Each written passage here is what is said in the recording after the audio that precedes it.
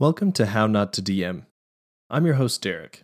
Thanks for joining me on my quest to interview the very best dungeon masters on this plane of existence.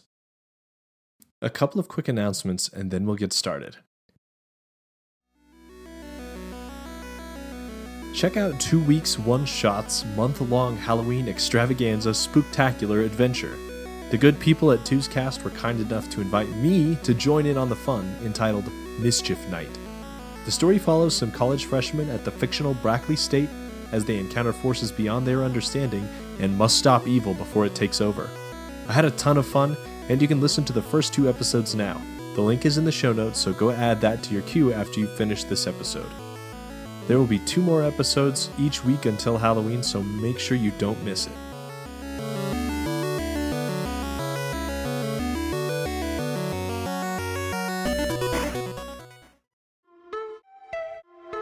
Also, I recently guested on Raw and Order, a podcast where 2 real-life lawyers, Anna and Joe, take a hard look at the rules of the game, the reality of the table, and the roll of the dice to solve D&D's most heated arguments. This is Raw and Order. Dun dun! Check the show notes or my Twitter feed for links to either of those appearances. Now let's get to this show's guest, Ty, the DM of Side Character Quest. His show is unique among actual play podcasts because it features many different guests playing the roles of side characters in his world, and each game is a self-contained story and played with 1 DM and 1 player. Ty has been a great friend to me personally as well, giving me podcast advice as I had questions because he's been at this much longer than me. If you're an aspiring podcaster or DM, there's bound to be something he says that resonates with you. Enjoy.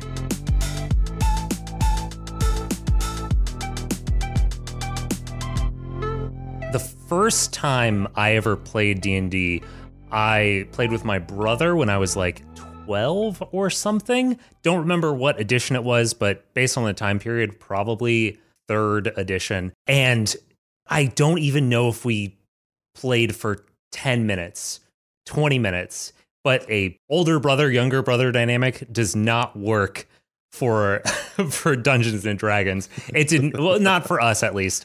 Especially that young. Yeah, especially that young. There's other people out there that I'm sure could do it. But I didn't get into it again until years later when my buddy Eli let me know that he and a bunch of his friends were going to be getting together to play a round of 4th edition. And I arrived and there were like 8 people, something like that. We all got together around a table and it was a blast. 8 people's a lot of people. It's a lot of folks to all have at the same table. Bunch of newbies. We ended up.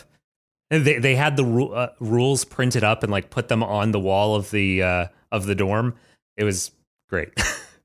Was Eli the DM? I believe he was the DM for the first one. He definitely was the DM for the first like long campaign that we did. Eli is probably the most influential person on me about DMing, just because I have played under him more than like anybody else. He's a good guy. When did you decide you were going to take the step behind the screen? I think that it was, right around the time that Eli was wrapping up maybe his first or second. He probably was like, listen guys, if we're going to keep doing this, somebody else has to step it up. And so I was like, I think I'm going to do this. I came up with some fun ideas that were really dumb.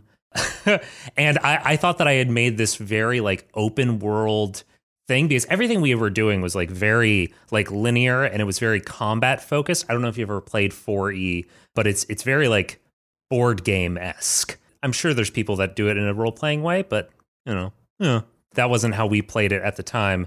And I would go through just a series of little encounters that were all just like very battle map army space stuff. And then at the end of it, I would say, all right, and now you see a path and one way leads to mountains and the other way leads to swamps.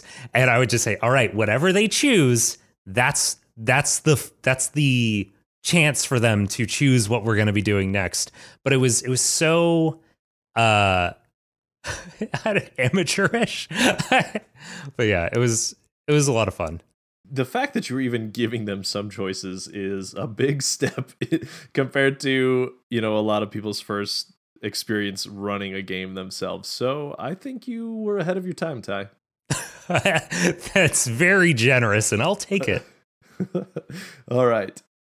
How many years have you been running games, and what editions have you run? What other games have you run other than D&D? It's hard to say the number of games. A lot of the folks that I've heard on this show specifically are people that are talking about doing like, I run 3 games a week. I've been running since I was, 10 years old. I've been doing whatever. I've been DMing since probably 2013, 2012. But there are times when I would go 5 months between games, and I don't remember ever DMing 2 weeks in a row.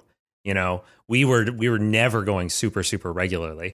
As far as like the different systems that I've used, I've DM'd D&D 4e, D&D 5e, which is probably where I have most of my experience. Not probably, definitely 100% where I have most of my experience.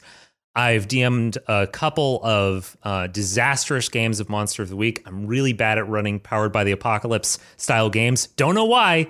Love playing them. Cannot handle the responsibility of running them. I've played a couple games of Lasers and Feelings, Force and Destiny, and also I played a GM-less game called Fiasco, which was so much fun. I don't know if you've ever heard of Fiasco, but it's basically this game that like takes like a movie genre and takes you through the course of a movie in like 2 or 3 hours, entire story. And the way it's built, it feels like magic at the end. Like when everything comes together, it's like, how did this happen? So Ty, you have been DMing for a while now, run a few different kinds of games. So you must have some good answers to this question. And that is, what are some of the worst mistakes you remember making, problems that you caused, that kind of thing while running games? And what lessons did you learn from it? What lessons can listeners take away from it too? There was a time when I was introducing some players to a person that I thought was going to be a really fun recurring villain. And I was like, this is going to be somebody that they're going to see all the time.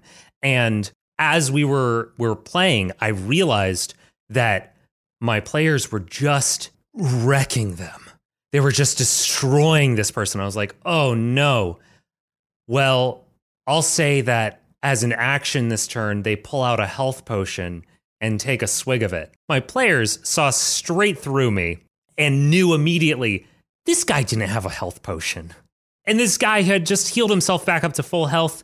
He didn't have that ability. That was just something I came up with on the fly. And I know there's lots of people, that have been on the show, lots of great DMs who will say, just roll with it. Just do it behind the screen. I can't. If I decide on something in advance, I have to stick to it because my players see through me instantly. So after that happened, I apologized to them for the stupid ploy that I tried. And I think that gives me credibility when there are things that I don't help them with. When there are things that I do that seem unfair, they know that it's okay that I'm not pulling punches because I also don't purposefully mess them up. There was a recent episode of SEQ of the podcast that I do. I'm not going to spoil what happens for listeners, but so at the end of the arc, one of the players gets caught in a kind of sticky situation, and they never questioned, was I being unfair? Because I had set up the fact that these rules are consistent, that I have a world that they're working within, and I'm not just going to make this terrible thing happen because I think it would be interesting or fun for the story. And so it felt fair to them that this was going to happen. And the reality is that bad thing that happened to them, I had put into place specifically as a tool to help them, but they hadn't discovered it. And so one of the bad guys had ended up taking advantage of it. I am really working hard to avoid spoiling some major stuff. So I apologize for my vagueness. Yeah, I think that's a good explanation, but that makes a lot of sense. And honestly, in the process of talking to lots of people, I used to be team just make whatever happen because it's behind the screen, your players will never know. But I feel like I've definitely shifted a lot more towards your line of thinking in that if you make the world fair for the players and against the players, they're never going to question, oh, did he pull punches there and did we not actually have a chance? Or oh, did he intentionally kill my character off for X, Y, and Z reasons, right? I think that there's a lot to be said for keeping things even and fair in that way, and then they never have to question whether or not you're doing things specifically for or against them. Exactly. I so often have situations where my players plow through bad guys because I am not making the world at a level to give them a challenge. I'm making the world at the level that this world would be. And that way, I feel that they can go in with appropriate expectations. And I know that's not everybody's play style, and that's totally, totally fine. Different games for different people. And I feel like I should just have said that at the very beginning, because all of my answers to every question will be different people, different play styles, different worlds. You're having a great time. You're doing it right. Yeah, I guess you can just turn this off because that'll be his answer for the rest of the questions. There it is. So I'm going to try not to give a million caveats to every answer here on out. Okay, we'll just keep that one in mind. All right. What are some of your favorite memories of improvisation, role-playing, that kind of thing from your games? It could be the show, it could be a game other than the show, but ones that really stick out in your mind just because of how fun and interesting and awesome they were in the moment. There was a moment in a game that I was playing with my friend Eli, my friend Mallory, my friend Daryl. We were playing a Force and Destiny game. I know nothing about Star Wars. All of them are huge fans. And we did a session once, that was just one of those classic shopping sessions. And it just ended up being so fun. Eli, the DM, had just planned on this being like hop in, buy some stuff, we'll wrap up, we'll head out. But it ended up evolving because he just took the moment to grab anything that anybody was latching onto and finding interesting and expanding it. And it ended up turning into chase scenes, into heists, into all of these crazy things. And we ended up leaving with my character having a fancy new outfit and the whole crew having a fancy new spaceship. And that was not something that was ever planned. There was no way that Eli knew that was going to be happening from the beginning. But he just rolled with what we were finding interesting in that moment and made such a great, fun experience out of something that could have been very simple, Eli was your first DM. He's the one you've played with the most, you mentioned. But as far as influences on your DMing style, who do you feel like you have taken the most from when it comes to your own games? And, what things did you or have you learned from all of these different people that have ultimately led to you being the DM you are today? Obviously, I mentioned Eli before. Obviously a big influence on me, but there's a few other people that I should probably shout out. Probably the show that I have the closest feel to as far as pacing and world building, all that stuff is Sneak Attack, which is run by Reed, who is somebody that I think has been mentioned a few times on the show. I've learned a lot about what I enjoy in DMing from listening to Reed and then later Josh with Titans of Altera. And I've also learned what sort of things I don't like, because there's a lot of ways that they build worlds very intricately and very pre-planned that I don't have the mind for. Pre-planned is the wrong word. I definitely do a lot of pre-planning, but there's a lot of detail that they put in that I do differently. Not less, but differently. There's also the Adventure Zone, Griffin McElroy. The first time that I heard a show, because I started listening to this before Sneak Attack, where I was like, oh, this is the sort of like fun table dynamic that I want to hear in a show, in an actual play show. I have a couple other answers that are a little bit off the normal what you would normally expect. When I was starting to make Side Character Quest, I was reading tons of books in the Cosmere. Brandon Sanderson, I don't know if you're aware of that fantasy writer. He has a style of building worlds and systems in his worlds very, very slowly, eventually getting to a point where when you realize how the world works, you care how the world works because you already care about the characters. That is a thing that I think about when I'm DMing and when I'm making Side Character Quest a lot. I don't feel that people care as much about fantasy worlds and about fiction in general in absence of characters that they care about. If I was to tell a stranger every detail of how my fantasy world works, I think there would be nothing more boring. But if I got them to fall in love with the characters first, then, they really want to know every detail about why sending magic doesn't work in certain locations. And then I have one final influence that I'd like to point out there or throw out there.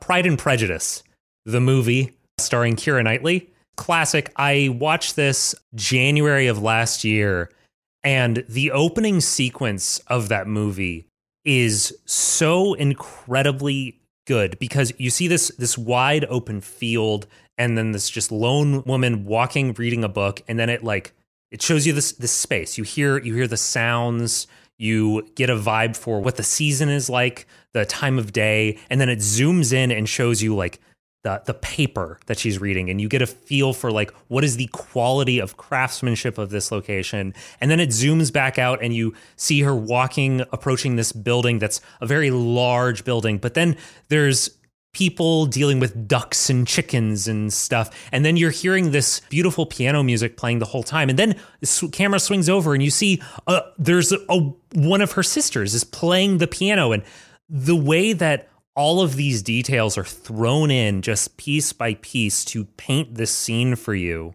is so masterful. And I wish I had seen it years ago because I feel like it is such a good way to approach introducing any new scene, any new space when you're DMing. I love it. It's very good. And now, a word from How Not to DM's sponsors.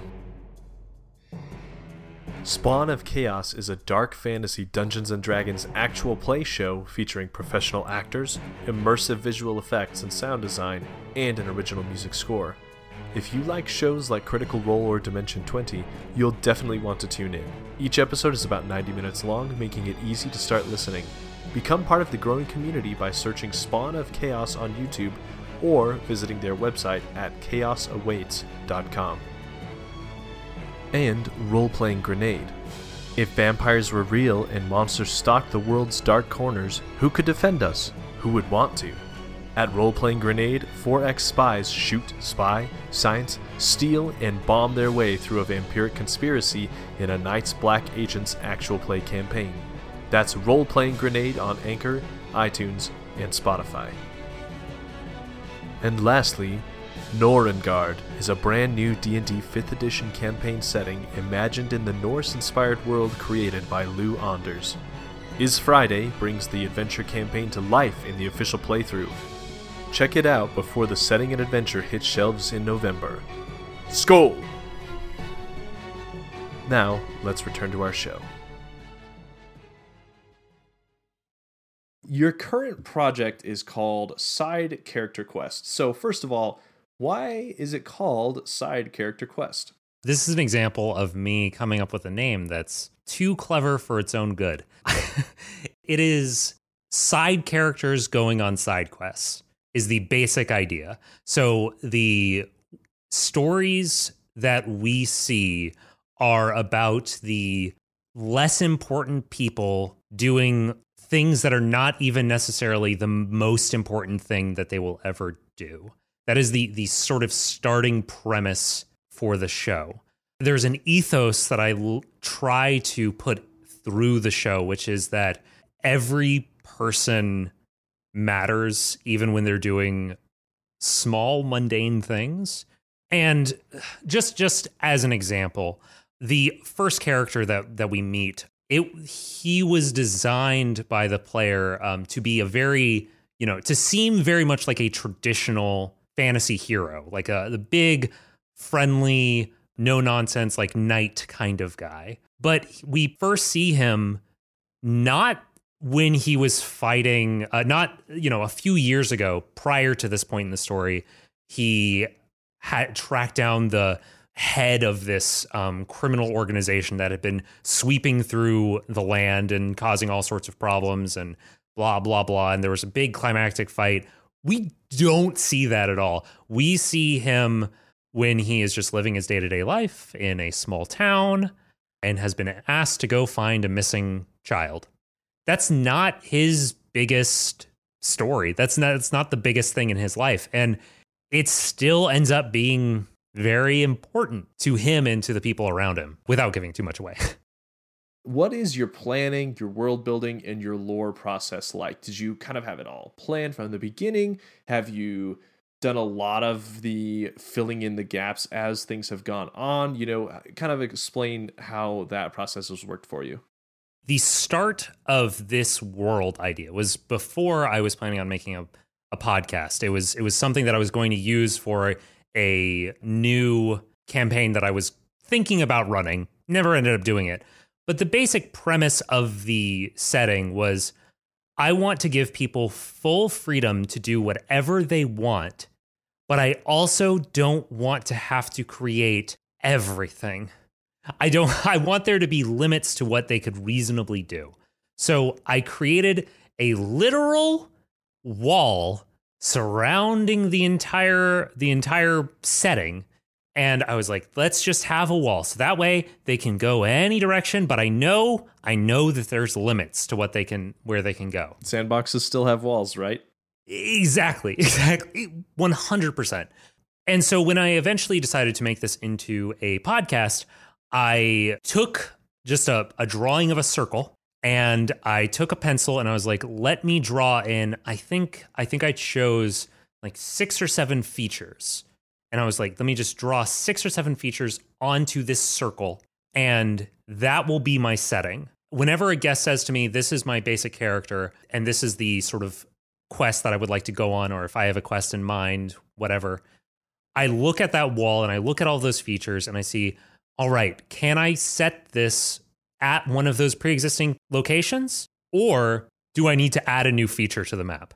And that's what I've been doing. Every time there's a need for something new, I draw in something new. And I try to keep those locations consistent. I try to let people suggest and add as much different stuff as they want. I originally, at the beginning of the conception of the show, I really did not want to have churches and religion be a major part of the plot. And my first few players were like, no, sir.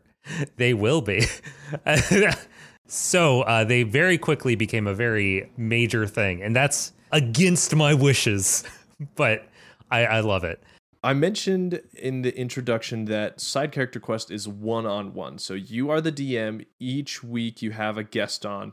The guest stories will last 2 to 3 to 6 episodes each-ish, depending. And it all kind of depends on the decisions they're making and kind of the end of that quest that they are on. But what is your favorite part about playing just one-on-one? And then maybe what are some of the tricky parts about playing one-on-one?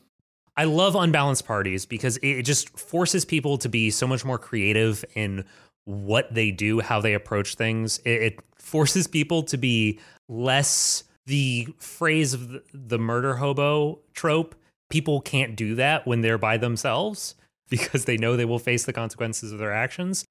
I also love that there are people that I've played with that I think in a party would sort of fall to the background and would just let other people make the decision. And when I'm playing with them one-on-one, they have to make the choice. They have to do it. Playing with people when there is not a face to the party, when there's not the one person who always loves to make decisions, it leads to some very thoughtful encounters that I really enjoy.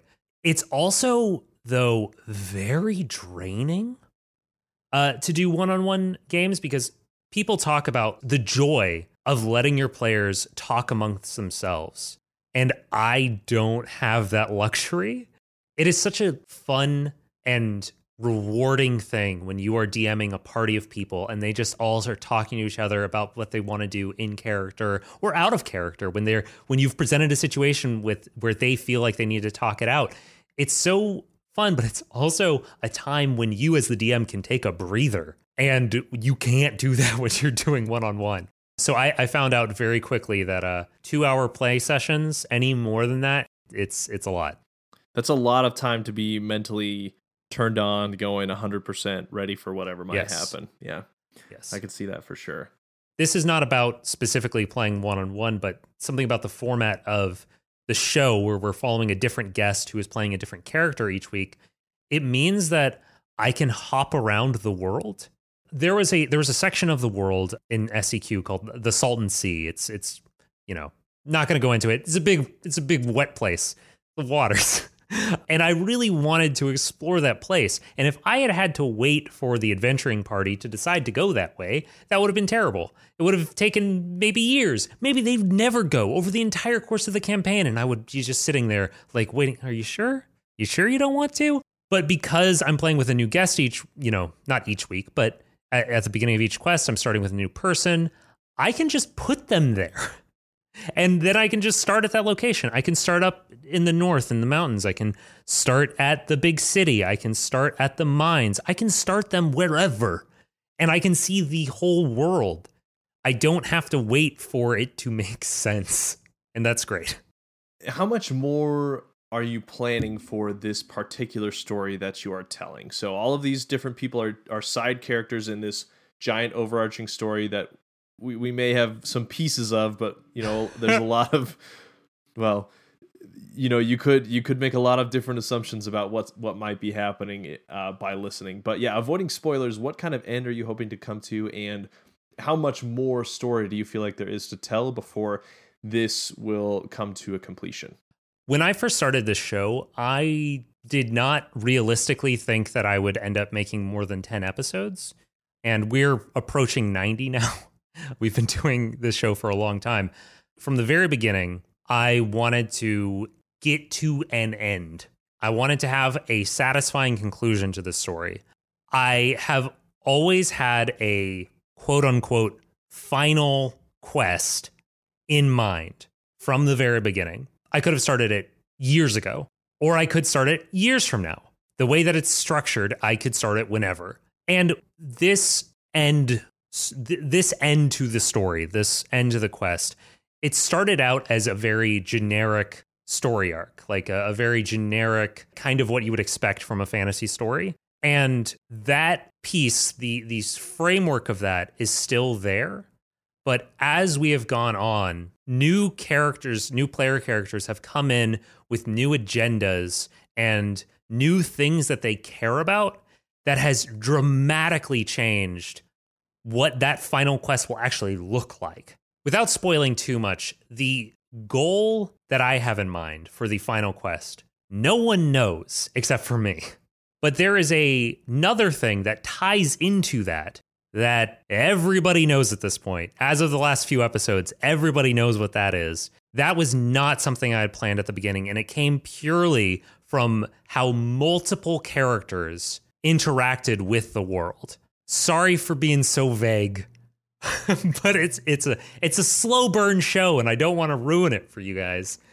It's true, yeah. And obviously, if you want to know what he's alluding to, just go and listen and catch up with the rest of us, and then you'll know what he's talking about. It didn't take me too long. It took me a few weeks, but here we are. Your show is very unique, like we've talked about, the one-on-one aspect, the short story arcs aspect, and that they're all taking place in the same world that you kind of have ultimate control over.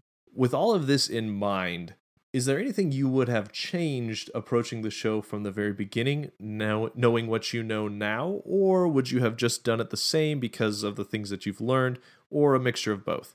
There's a couple of things. I think an easy answer is the show is so close to being family friendly. We don't delve into romance at all in the show just because one-on-one romantic stuff would be weird.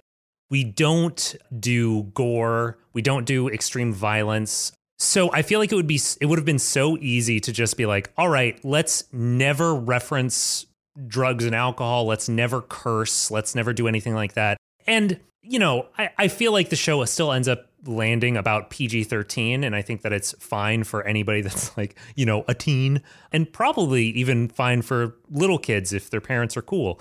But it's so close to being like actually family friendly. And I feel like I could have just nudged it a little bit farther. I also feel like the fact that we don't have more people as regulars on the show and like a more concerted team makes everything harder, because like social media, I'm the person that does that. Editing, I'm the person that does that. Research, I'm the person that does. I do all of these pieces. And if I had a larger team, that would just make the whole process easier. Mm-hmm. I'm jealous of those actual plays out there that are like, one of us is a graphic designer, one of us edits, one of us does all the social medias, one of us, it's like, oh man, that sounds really nice. That is not to discount my wonderful sister who draws our episode art. She does a great job. And then, of course, all of the players who are amazing and give of themselves so much on the show. And one final thing that I wish I had been doing from the very beginning, I thought that sound design, like basic ambiance, adding basic ambiance would be so much harder than it is. It's hard, don't get me wrong, and like sometimes I will spend hours doing sound design stuff after I finish editing the show itself. But I wish that I'd been doing it from the very beginning, because it takes the show from sounding pretty good to sounding, it's just so much more enjoyable to listen to. Your mileage may vary as a listener. There's the caveat again. I lied when I said there wouldn't be any more. But for me, as a listener to my own stuff, I find it so much more enjoyable to listen back to if I have done sound design on top of the normal game talk. Yeah, there's something to be said for the immersive nature of just having those environmental sounds play in, the town ambiance playing back in the background when your characters are interacting with wherever they might be. So it does really take the show to a whole new level, and I'm glad that it doesn't take too much more of your time. Well, it might take more of your time, but I'm glad it's not too difficult. If I was doing the bare bones that I started with, just adding like a pad of ambiance, that doesn't take much time at all. It's when I spend 30, 40 minutes on a single spell sound effect, that's when I'm like, oh, this I don't need to be putting in this much work. All right, Ty, what are your parting words of wisdom and encouragement for new and aspiring DMs, old and jaded DMs, and also anyone out there who is thinking about starting a podcast or has started an actual play podcast and is looking for some tips and tricks? First, for the new DMs that are just starting a new actual play podcast and are a little worried because they don't seem to have too many listeners, I want you to know that I was finally, like 6 or 7 months into making the show, I was finally starting to get a pretty good listenership. And then my podcast host purged the bot listens. And I realized that over about 6 or 7 months, I had amassed maybe 8 listeners. So there's a lot of room to grow. And it's okay. If you don't have too many listeners at the beginning, that is totally fine. Just if you are enjoying yourself, if you're having a good time, then that is enough. If it's enough for you, if it's not enough for you, that's also okay. You're not a failure because you don't actually like doing a podcast just for fun. That's also fine. Oh man, is this more depressing than anything else? Listen, I'm doing fine now. We're doing okay. but it was rough at the beginning. I am not the best world builder that I have ever listened to. I am not the best writer that I have ever listened to. I am not the best actor I have ever listened to. I'm not the best DM that I have met, played with, heard on a show. Yet people still enjoy playing the games that I run. People still enjoy listening to the show that I do. You're doing fine. You're doing good. Focus on the things about running a game that you enjoy. So that's what I'm saying to you if you were starting a show. If you are a DM out there, if you're just getting started as a DM, if you've been DMing for a really long time, anything like that, there is advice that I would give to somebody else that is trying to make a one-player actual play show that is for publication that 100% contradicts wonderful advice that I've heard other DMs give on this show.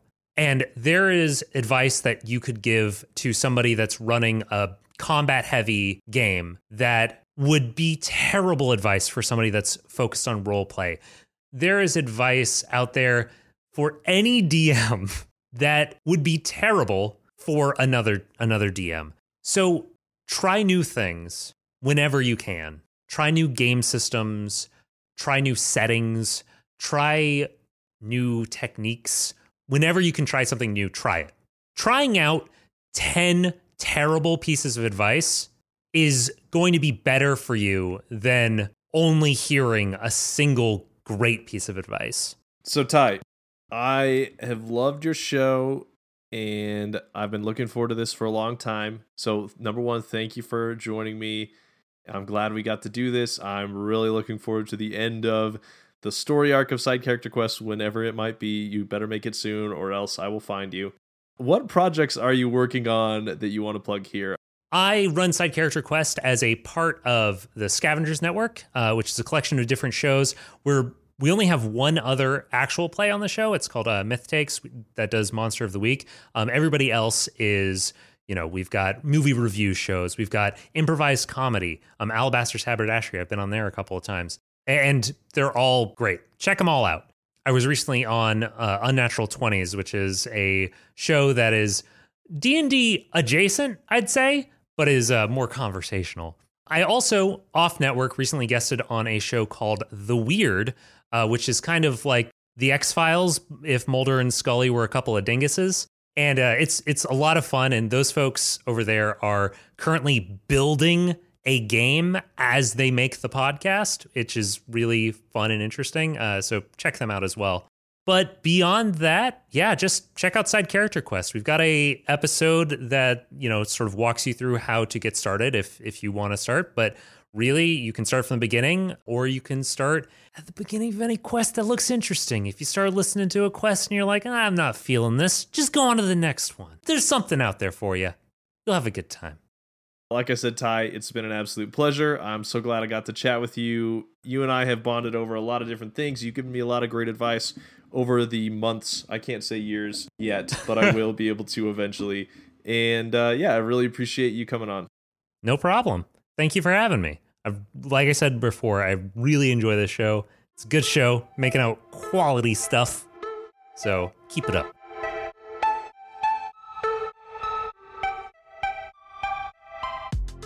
Thanks for listening to How Not to DM. If you'd like to help support the show, there's a couple of things you can do that I will really appreciate. First, share this podcast with someone at your gaming table. Second, if you haven't yet, please leave a review on Apple Podcasts, Podchaser, or Good Pods. And finally, I have some affiliate links in my Linktree or in the episode notes. If you're looking for new dice, games or supplements, or minis, please consider using my affiliate links for Adventure Dice, DM's Guild, DriveThruRPG, or my latest affiliate, Hero Forge. I'd really appreciate you using my links, which helps me pay for awesome giveaways. The ad music comes from Arcane Anthem's library of free TTRPG tunes. My intro and outro music is by my good friend Torin, aka Mr. Tape. Check out his latest tunes on Spotify or Apple Music. And until next time, roll some Nat 20s for me.